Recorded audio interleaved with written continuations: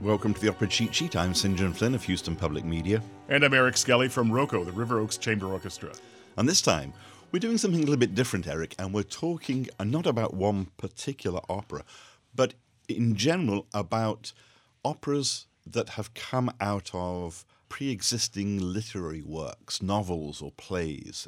Right. And there are a gazillion of them. There are, but you know what was interesting was when you first broached the subject with me, when we were talking about what we were going to do on this particular program, it was funny that I know it was true with me, and I think it was probably true with you also, that immediately the operas that sprang to mind were all recent operas. Right. All operas that pretty much premiered in the last 10 years or so. And that was really interesting to me because that says some good things about opera in general and the state of opera today, that it's that there's this fervent outpouring of new works that are getting a lot of attention. And many of those most recent new works are derived from great novels. Right. So, we think back to 2015 and Jennifer Higdon's Cold Mountain. Yep. Based on the award-winning book by Charles Frazier. It got a lot of attention at the Santa Fe Opera Festival last summer, and so she's quite a hot young composer. And this was her first opera. Yeah, exactly. Another one, Moby Dick by Jake Heggie, is getting a lot of traction. It's getting a lot of play at a lot of different companies, so it looks like that's one that actually has some legs already. And Moby Dick premiered in 2010. It was commissioned by Dallas Opera. Right. And Heggie worked with librettist Gene Shear, who seems to be the sort of the Piave and the Boito and the De Ponte of the late 20th century, early 21st century, because he has provided the libretto for so many of these recent operas. Moby Dick with Jake Heggie. And Captain Ahab has already become a real signature role for J. Hunter Morris, who did not create the role. That was actually Ben Heppner. Mm-hmm. But J. Hunter Morris is a major Helden tenor on the world stages, but this has become a real sort of a calling card for him, which is really interesting to see. You pointed out to me earlier that there is now an opera based on Brokeback Mountain, which is the short story by Annie Proulx. Right. Charles Warren composed the opera. And that was relatively 2014, I think it did. I think that's the true thing, yeah, exactly.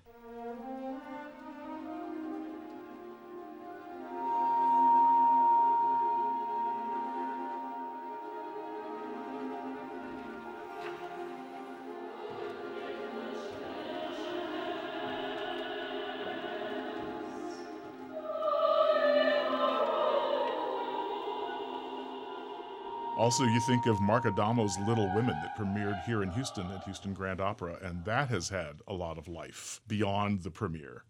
Lots of companies are doing that piece. 1998, I think, was the year for Little Women. Wow, was it that long ago? Yes. Okay. Yeah. All right. And it was the first opera by Mark Adamo, based on the Louisa May Alcott book, Little Women, about the New England family in the wake of the American Civil War. Yeah. One that I really wish that I could get a chance to see, and I hope to get a chance to see it. I hope somebody does it again, which is Ricky Ian Gordon's Grapes of Wrath. The Grapes of Wrath, yes, based on the John Steinbeck novel. Exactly. I did actually see a production of you? Grapes of Wrath at the University of Houston Moores Opera Center. Oh, okay. Obviously, a great work of American fiction, and we shouldn't be surprised that it gets turned into an opera. Right. But all these titles are all relatively recent. I mean, the oldest one is Little Women that we've mentioned so far. And that, again, that's really interesting to me. But when you really stop and think about it, adapting great works of literature into great works of opera is by no means a new phenomenon at all.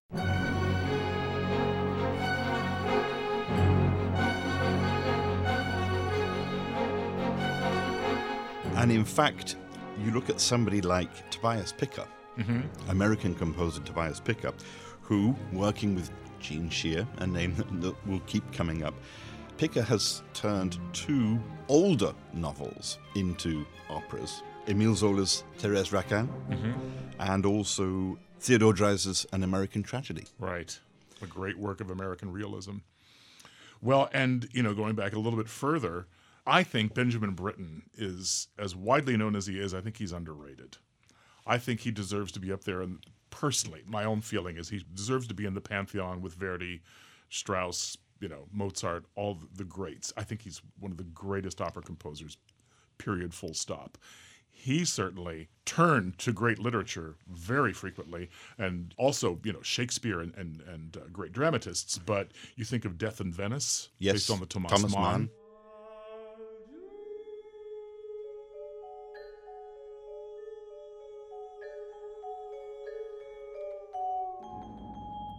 You think of Billy Budd, based on the Herman Melville. Peter Grimes, Which which was based on the poem The Borough yes, from I can't remember, the 18th, early 19th century. The Turn of the Screw, based on the Henry Henry James classic novella. Mm-hmm. He really mined great literature a lot and turned them into true masterpieces. One that is interesting because it is so new that neither you nor I have seen it, and that is Bel Canto, Yeah, which is based on the Anne Patchett novel right. from 2001, and Jimmy Lopez has turned it into an opera with a libretto by Nilo Cruz, who was a Pulitzer Prize-winning playwright. And I think this was commissioned by Lyric Opera of Chicago. Yes. It's the story of the diva, the soprano, who flies down to Peru to do a special recital for the vice president of the country and the Japanese businessman who is the most ardent fan of Roxanne Koss, who is the soprano. And they end up getting taken hostage by a group of revolutionary guerrillas, etc. A wonderful story for an opera. And it's an opera that is about music, that is about opera. Right. There are so many different languages that are sung in the opera. What you come to realize is one of the points is that music is a sort of universal language. There you go. There you go.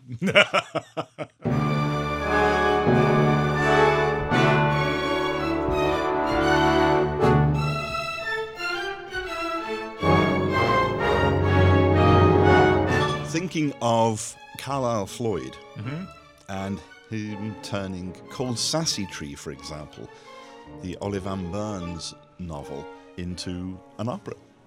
Right. Or even going back further with Carlisle Floyd, think of Susanna, which is based on a story in the Apocrypha in the Bible.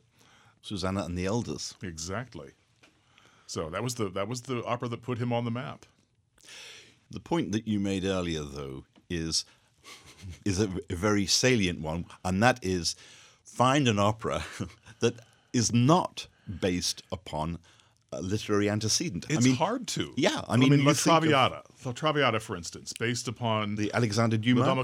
Based on the Alexandre Dumas piece La Dama Camelia, which spawned, Camille and the Greta Garbo movie and the Verdi opera, all that kind of stuff. You think of Carmen, based on a novel by Prosper Mérimée. Even La Bohème, based on the Scène de la vie de Bohème by Henri Murger. Exactly. Faust, based on the Goethe, loosely. In fact, so loosely that at least in the last century, when Faust was done in Germany, because they so revere Goethe, they wouldn't call it Faust. I think they called it Margareta, based on the heroine in the piece. Yeah, he being Gounod, took only the love story part and basically ignored all the philosophical stuff. The metaphysical stuff, which Arrigo Boito tackled in his Mephistopheles, based on the same work. And then, of course, you have Berlioz's La Damnation de Faust. So all these springing from that one great work of literature.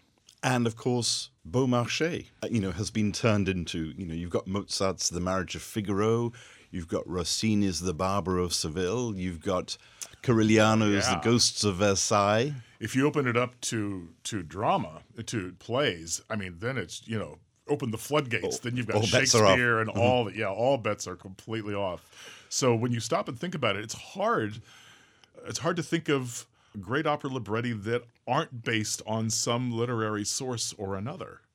I mean, I could think of, for instance, Nixon in China wasn't a completely original libretto, based upon history, of course, but loosely based on history. Mark Anthony Turnage's Anna Nicole, I don't think is based upon a Probably work of not. literary fiction. Probably not. I mean, I'm sure if we really stopped and thought about it, there would be, many more, but it's very difficult to think of something that isn't based on a literary or a great work of literature or a play. And I guess that's simply because at least some of the work is already done for the librettist. Yes, You've got because fully you're taking realized a characters. story that has already been developed and already has a sort of a proven track record. Right, and three-dimensional characters that already exist. You've got the map of how to create these characters, and now you simply I say, piece of cake. Yes. You simply have to adapt it to the operatic idiom, which I'm sure is no mean feat whatsoever, but still, some of the work is done. Well, if you think about it, I mean, taking a novel like Moby Dick, Yeah, which is a big book, yeah. I mean, how do you get that down Well, to... just cut out the history of whaling sections and you've probably cut the thing in half already. Yes. Basically, Captain Ahab, whale, ship, end of opera. Right. But it's not a new phenomenon. Opera Not at all. is born out of these literary works. Right. And I don't know... It's in the that DNA of opera. I mean, the whole idea of opera, going back to the Florentine Camerata, is that you're combining all these different art forms, music, dance, literature, and it becomes greater than its individual components. I mean, even Monteverdi is basing his stuff off of ancient myths and legends. Right. From the classical era. Yeah. I mean, Gluck's Orfeo ed Euridice Right. is taken straight from the pages of ancient history. Right. So we shouldn't be surprised. This is not a new phenomenon with this sort of burgeoning of what seems like in recent years all these operas that have come out of great works of literature. It's not a new phenomenon at all. They've been doing it since day one. But smart of these modern composers to turn to literary sources for the libretti. Opera as literary adaptation. That's this week's Opera Cheat Sheet. I'm St. John Flynn. And I'm Eric Skelly. Thank you for listening.